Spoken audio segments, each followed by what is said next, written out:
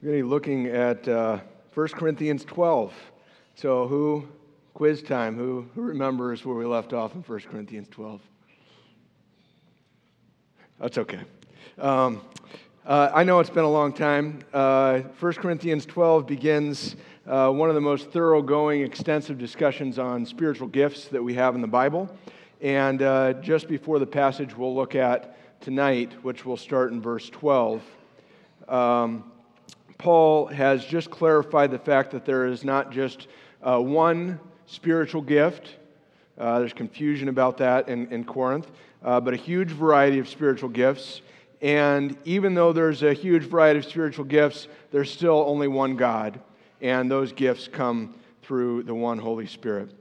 And so the question that is on the doorstep now for the Corinthians is, how are they supposed to work together in the church, all these manifold variety of spiritual gifts? And this is a topic that just really resonates with me. I love this passage, and I hope that it will be a blessing to you as well tonight. 1 Corinthians 12, we'll start at verse 12 and go through verse 26. For just as the body is one and has many members, and all the members of the body, though many, are one body, so it is with Christ. For in one Spirit we were all baptized into one body, Jews or Greeks, slaves or free, and all were made to drink of one Spirit. For the body does not consist of one member, but of many. If the foot should say, because I am not a hand, I do not belong to the body, that would not make it any less a part of the body. And if the ear should say, because I am not an eye, I do not belong to the body, that would not make it any less a part of the body. If the whole body were an eye, where would be the sense of hearing? If the whole body were an ear, where would be the sense of smell? But as it is, God arranged the members in the body, each one of them, as He chose. If all were a single member, where would the body be? As it is, there are many parts, yet one body. The eye cannot say to the hand, I have no need of you, nor again the head to the feet, I have no need of you. On the contrary, the parts of the body that seem to be weaker are indispensable. And on those parts of the body that we think less honorable, we bestow the greater honor, and our unpresentable parts are treated with greater modesty, which our more presentable parts do not require. But God has so composed the body, giving greater honor to the part that lacked it, that there may be no division in the body, but that the members may have the same care for one another. If one member suffers, all suffer together. If one member is honored, all rejoice together. Let's ask the Lord to bless His word. Dear Almighty God, Lord, these are but words on a page apart from your Holy Spirit's power. And we pray, Lord, that you would apply your power to these words, affect our hearts, and change us so that we would repent of our sins and trust more in Christ. In Jesus' name we pray. Amen. As I've had a chance to get to know the Army, there are a few things that have just made my heart beat a little bit faster. And so I'm just going to tell you about a couple of those because I think they relate to this passage. The first is that it's an incredibly diverse place and thing, and thus really complex. And diversity and complexity have always sort of resonated with me. I like those things. The Army happens to bring people together from all over the country. And from every walk of life, every color, every background, every creed. And beyond that very makeup, it's diversified within itself, both vertically and horizontally. There are 9 different enlisted ranks, 10 different officer ranks, 3 different components, umpteen different specializations, with each having degrees of specialization within them. And then different units and capabilities and weapon systems and more. It's diverse and it's really complicated. And to help with all of that, they have invented their own language of acronyms. And it's really helpful. Second, it's extraordinarily well organized. And I love the organization of complicated, diverse things.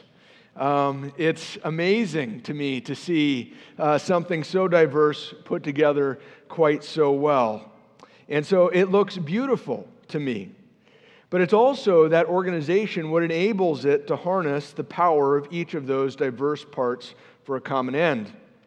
But even more than these two wonderful things, it's its rich sense of camaraderie.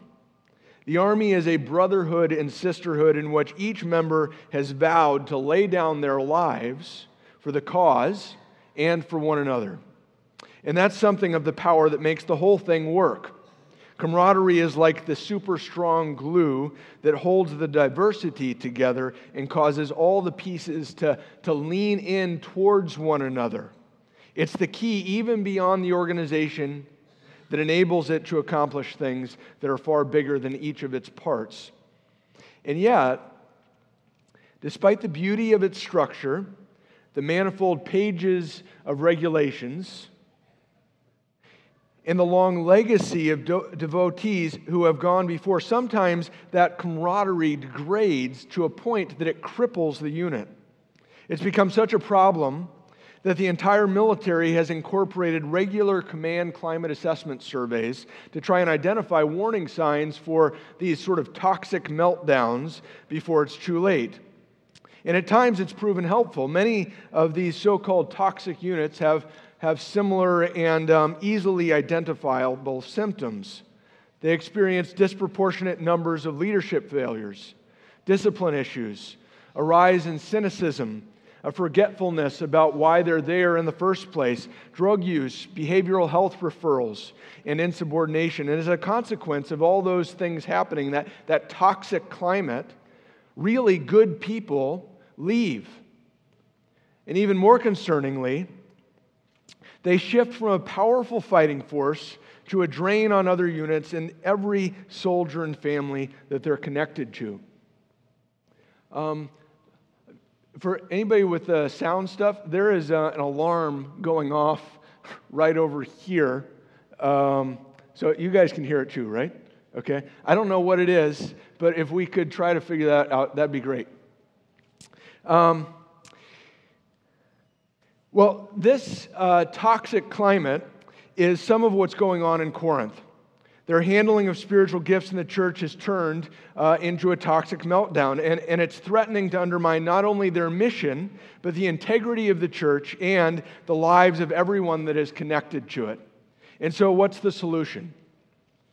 Well, it's first, point one, to understand the genuine diversity and unity of the church. In verse 12 through 13, Paul says, "For just as the body is one and has many members, and all the members of the body, though many, are one body, so it is with Christ. For in one Spirit we were all baptized into one body, Jews or Greeks, slaves or free, and all were made to drink of one Spirit." In other words, the church is unity in diversity.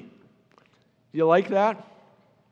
Unity and diversity. It sounds kind of cool, even a little paradoxical. But as you think about that phrase, unity and diversity, it doesn't take very long before the cool wears off and you start to wonder, how? Does this really work?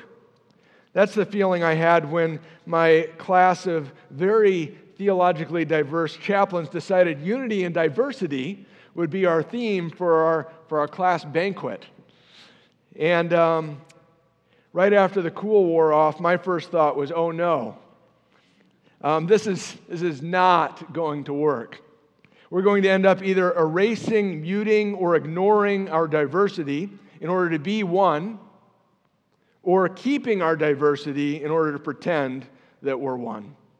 And sadly, that's exactly what happens, and we've all experienced that in marriages at times, families, institutions, churches, denominations, and united prayer breakfasts. Even with the sense of a confession goes up on the sign. See, this is what we're behind, but then we relabel what each of the words in the confession mean. In other words, the paradox isn't a paradox or an apparent contradiction, but a genuine contradiction. These things, you see, unity and diversity don't actually go together without sacrificing one or the other. You're left with either diversity and the illusion of unity, or unity and the illusion of diversity. And we've seen it. We've been there. And yet that's not what Paul's talking about. He's not saying pretend or keep up the charade, but that the most incredibly diverse institution that the world has ever seen, every race, ethnicity, and social class does actually come together as one. And that institution is the church. And yet before we even get to how, we might ask why. You see, there's a reason genuine unity and diversity doesn't happen in most places. It's because it's normally a whole lot harder to get along with people that are different from you than people that are just like you. Right? It's why eHarmony is such a successful marriage matchmaking service. It has a patented formula so that it can match likes to likes. And it does it really, really well. A former marriage pastor, he met his second wife through eHarmony. And he talked about the difference between his first marriage and his second marriage. And they were really different. Okay? And so it statistically, verifiably reduces conflict and increases harmony in relationships because they're just like one another. There's nothing to disagree about. It's great, right? You guys are, yeah, let's do that. Okay? And yet, as Paul explains, point 2, diversity is essential to the church. He says, verse 14 through 19, "For the body does not consist of one member, but of many. If the foot should say, because I am not a hand, I do not belong to the body." He says that if I am not an eye, if the ear should say, because I am not an eye, I do not belong to the body, that would not make it any less a part of the body. If the whole body were an eye, where would the sense of hearing? If the whole body were an ear, where would be the sense of smell? But as it is, God arranged the members of the body, each one of them, as He chose. If all were a single member, where would the body be? And I just invite you to think about that for a minute. The power of the analogy is to say, not only is diversity in the body essential to its proper function, in other words, if the whole body were an eye, where would the sense of hearing? But more, that the diversity is actually essential to its essence. Verse 19, if all were a single member, where would the body be? It means diversity is so essential to the essence of the church that without it, the church would cease to be the church. That's really huge. It means, on the one hand, that any attempts we make to eradicate the God-ordained diversity in the church, i.e., everyone needs to talk this way, dress this way, look this way, walk this way, sing, read, pray, preach, teach, evangelize, parent, work, etc., this way, does violence to the church. It threatens to destroy the church, or to stay with the metaphor, it does self-harm to the church. It makes for a toxic church. Now, that's strong, and don't get me wrong, we definitely need to be careful about oversimplifying absolutes here. There's a spectrum of giftedness in both variety and degree. In a certain sense, we are all evangelists, preachers, leaders, students, and teachers. And all of that evangelizing, preaching, leading, studenting, and teaching needs to be in service of the same one end. But at the same time, God did not create us all to be all of those things in the same ways, at the same times, to the same degrees.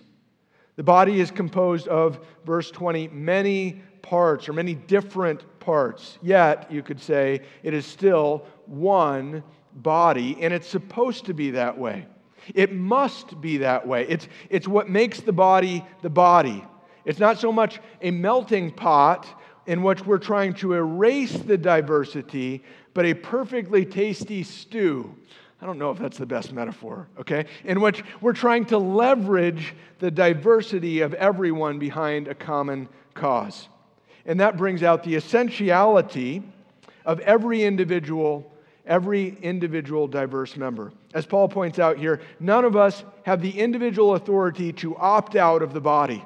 We don't get to say, because I don't have this gift right now or that gift right now, or to that degree, I don't belong to the body, or I can't contribute, or I'm not necessary. I don't know about you, but have you ever thought that way about yourself or someone else? I think in truth, many of us have. It's the thought that we engage in when we decide to disengage, when we decide to live on the periphery or to abstain from the body. Or on the other side, we think that since we've got everything covered, okay, us four no more, okay, we don't really need anyone else here. You're not welcome here. There isn't space. There isn't need for you here. And yet Paul says, verse 21 through 22, the eye cannot say to the hand, I have no need of you, nor again the head to the feet, I have no need of you. On the contrary, the parts of the body that seem to be weaker are indispensable. Why? Well, because everyone is needed.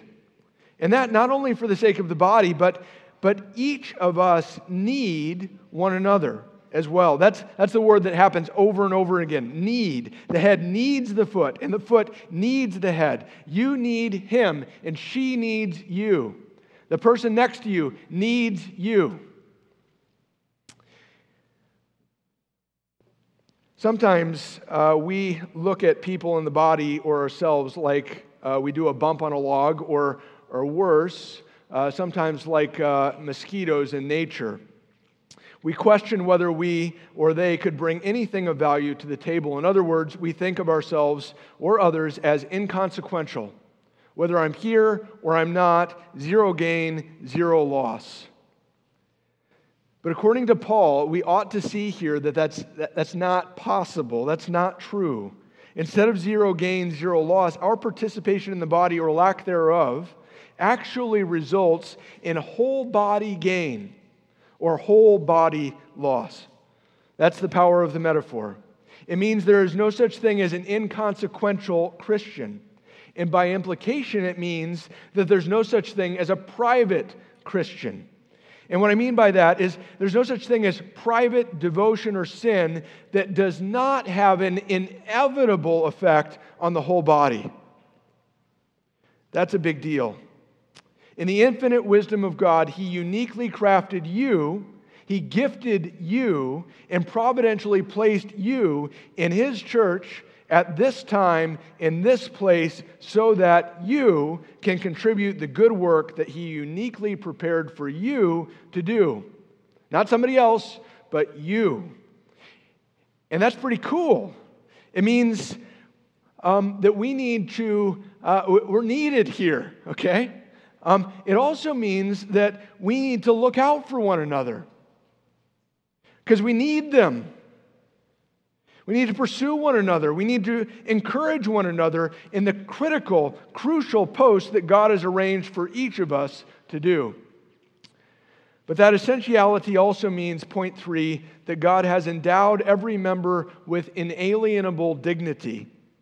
Paul continues in verse 23 to 24, on those parts of the body that we think less honorable, we bestow the greater honor.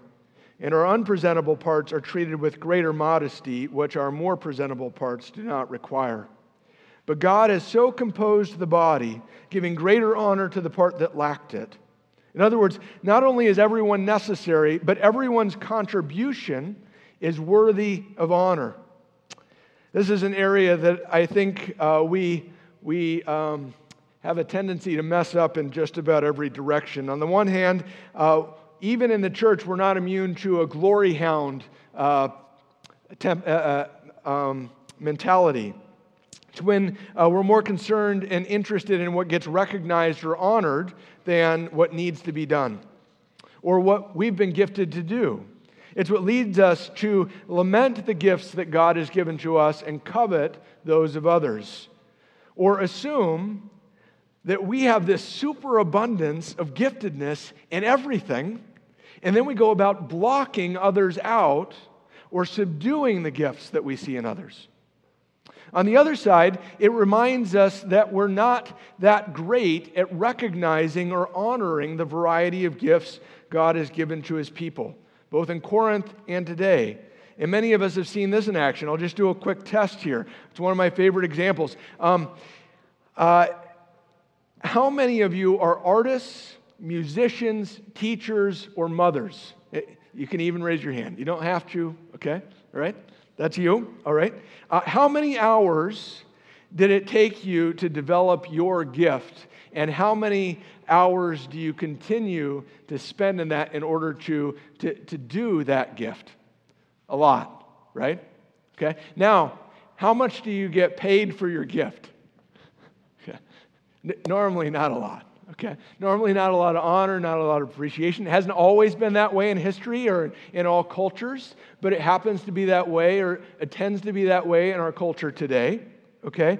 And what we find there is that there's an incongruity between the gift and the honor it receives and what it deserves. And we find that in the church as well. For instance, if you're a preacher, good for you. I mean, that's the gravy train to be on in the church. It's like being a pilot in the Air Force. That's where you want to be, all right?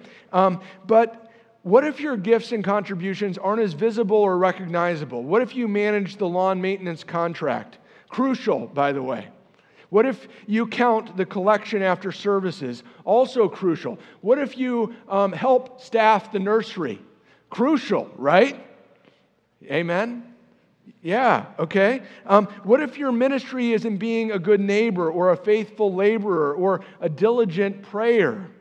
You see, just like the world, we have our short list of respectable, high-value, honorable gift set contributions in the church. But Paul says, despite how well or poorly we honor the gifts that He has given to each of us, God has dignified all of them.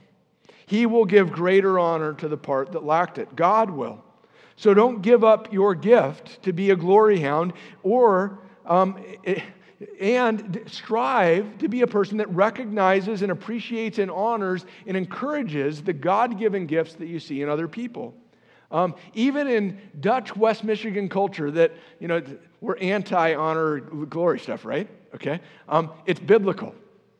It's biblical to recognize the gifts that you see in the other people around you and to encourage them in that. And so, where does all of this unity and diversity, essentiality and dignity really take us? Well, it shows us some of the things that promote toxicity in the church, but it also shows us the kind of camaraderie that the power of Christ and the work of the Holy Spirit produces in the church. It shows us, as Paul continues in verse 25, that despite our God-given diversity in backgrounds, social statuses, and gifts, there doesn't need to be any division in the church, and there shouldn't be. It shows us that despite our differences, every part, however different, can and ought to care for every other part.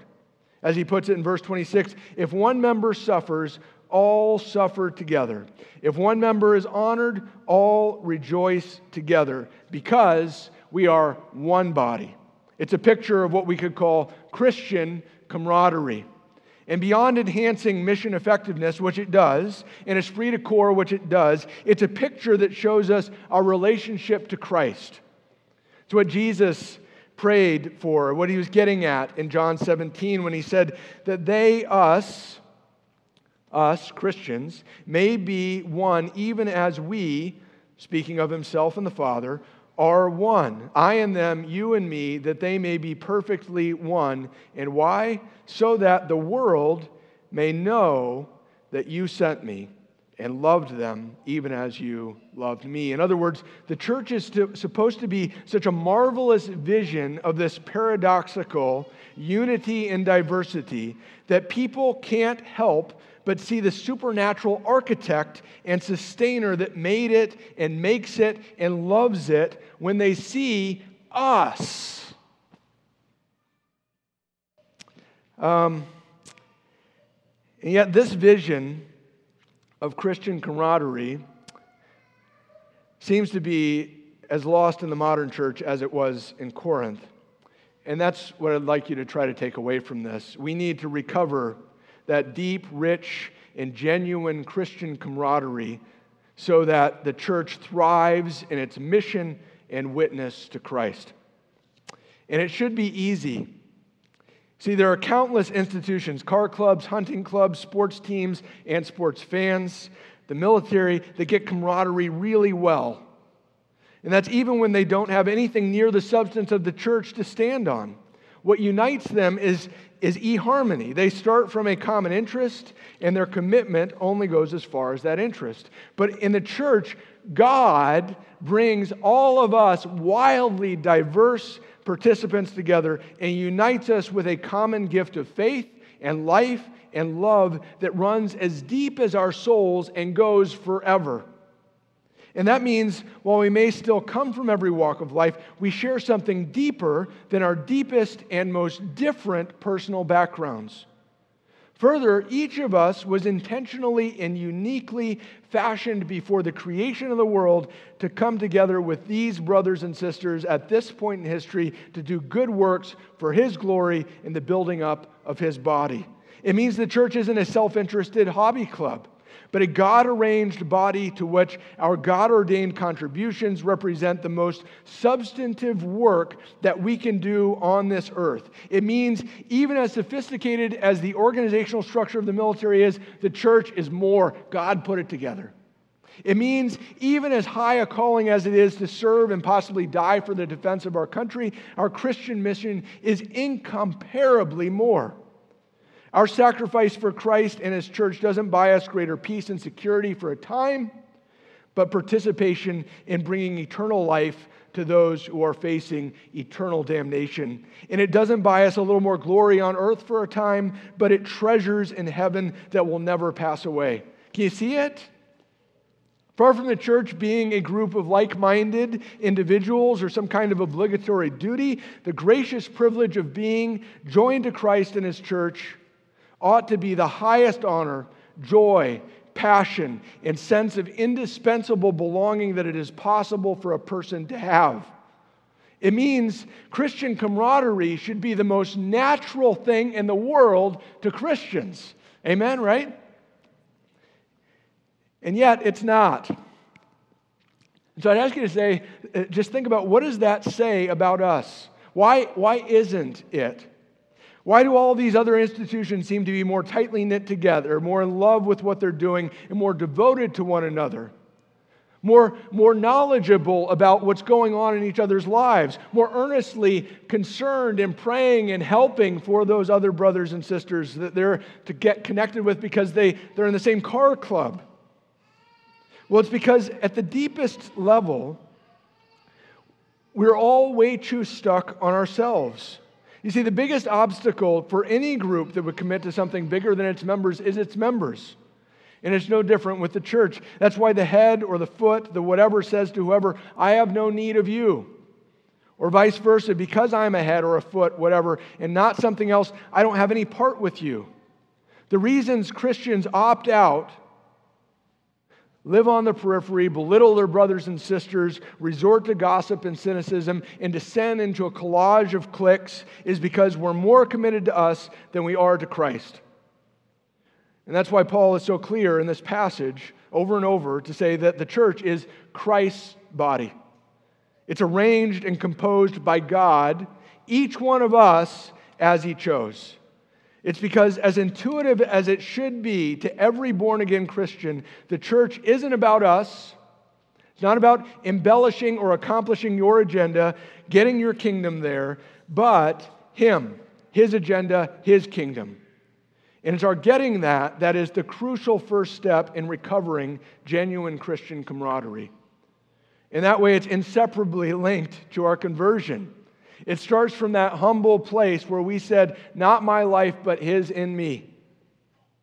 That's where the Holy Spirit-inspired perspective comes from, that enables us to see past ourselves to the God-given giftedness in our brothers and sisters, the critical mission of Christ that He's given to His church, the indispensable essentiality of every member, the inalienable dignity that He has bestowed on each one of us for our God-ordained contributions.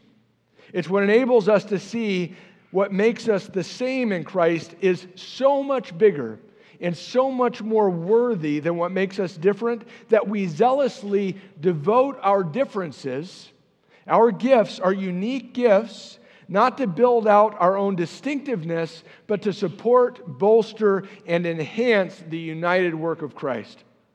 To put it simply, Christian camaraderie is built on the conviction that Christ and His body is more and I am less.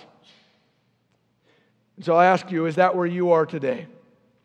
Again, in many ways, it's a conversion question. It's the basic question of who's going to be first in my life, me or him, me or them. And the truth is, just as it has always been, practicing and non-practicing Christians and believers and unbelievers answer that question differently, and it has all the effect in the world. The one will turn the church into a toxic mess, and the other will turn the church into the most vibrant and thriving context for internal and external ministry that is possible. And so what's your answer? Christ and His body, or you and yours? That's what we need to grapple with today, because that's where serving our brothers and sisters, rejoicing and suffering with them, honoring them, and reveling in Christian unity and the mission of Christ and love and communion with the saints becomes either perfectly natural to us or like pure pain. Do you know what I mean? Let's pray. Dear Almighty God, these are beautiful words that You've given us through Paul, Lord, about the vision of how the church is united and diverse and working together and just beautiful. You've blessed us so richly, Lord. We pray, Lord, that You would just protect us from making what You've given to us for the benefit of the body and for Your glory all about us. May we not be a cause of poison and corruption in Your church, Lord, but a cause for health and nurture and life, because we pour ourselves out for Your sake and for the sake of the body. May they be more and we be less. For Your glory we pray. In Jesus' name, amen.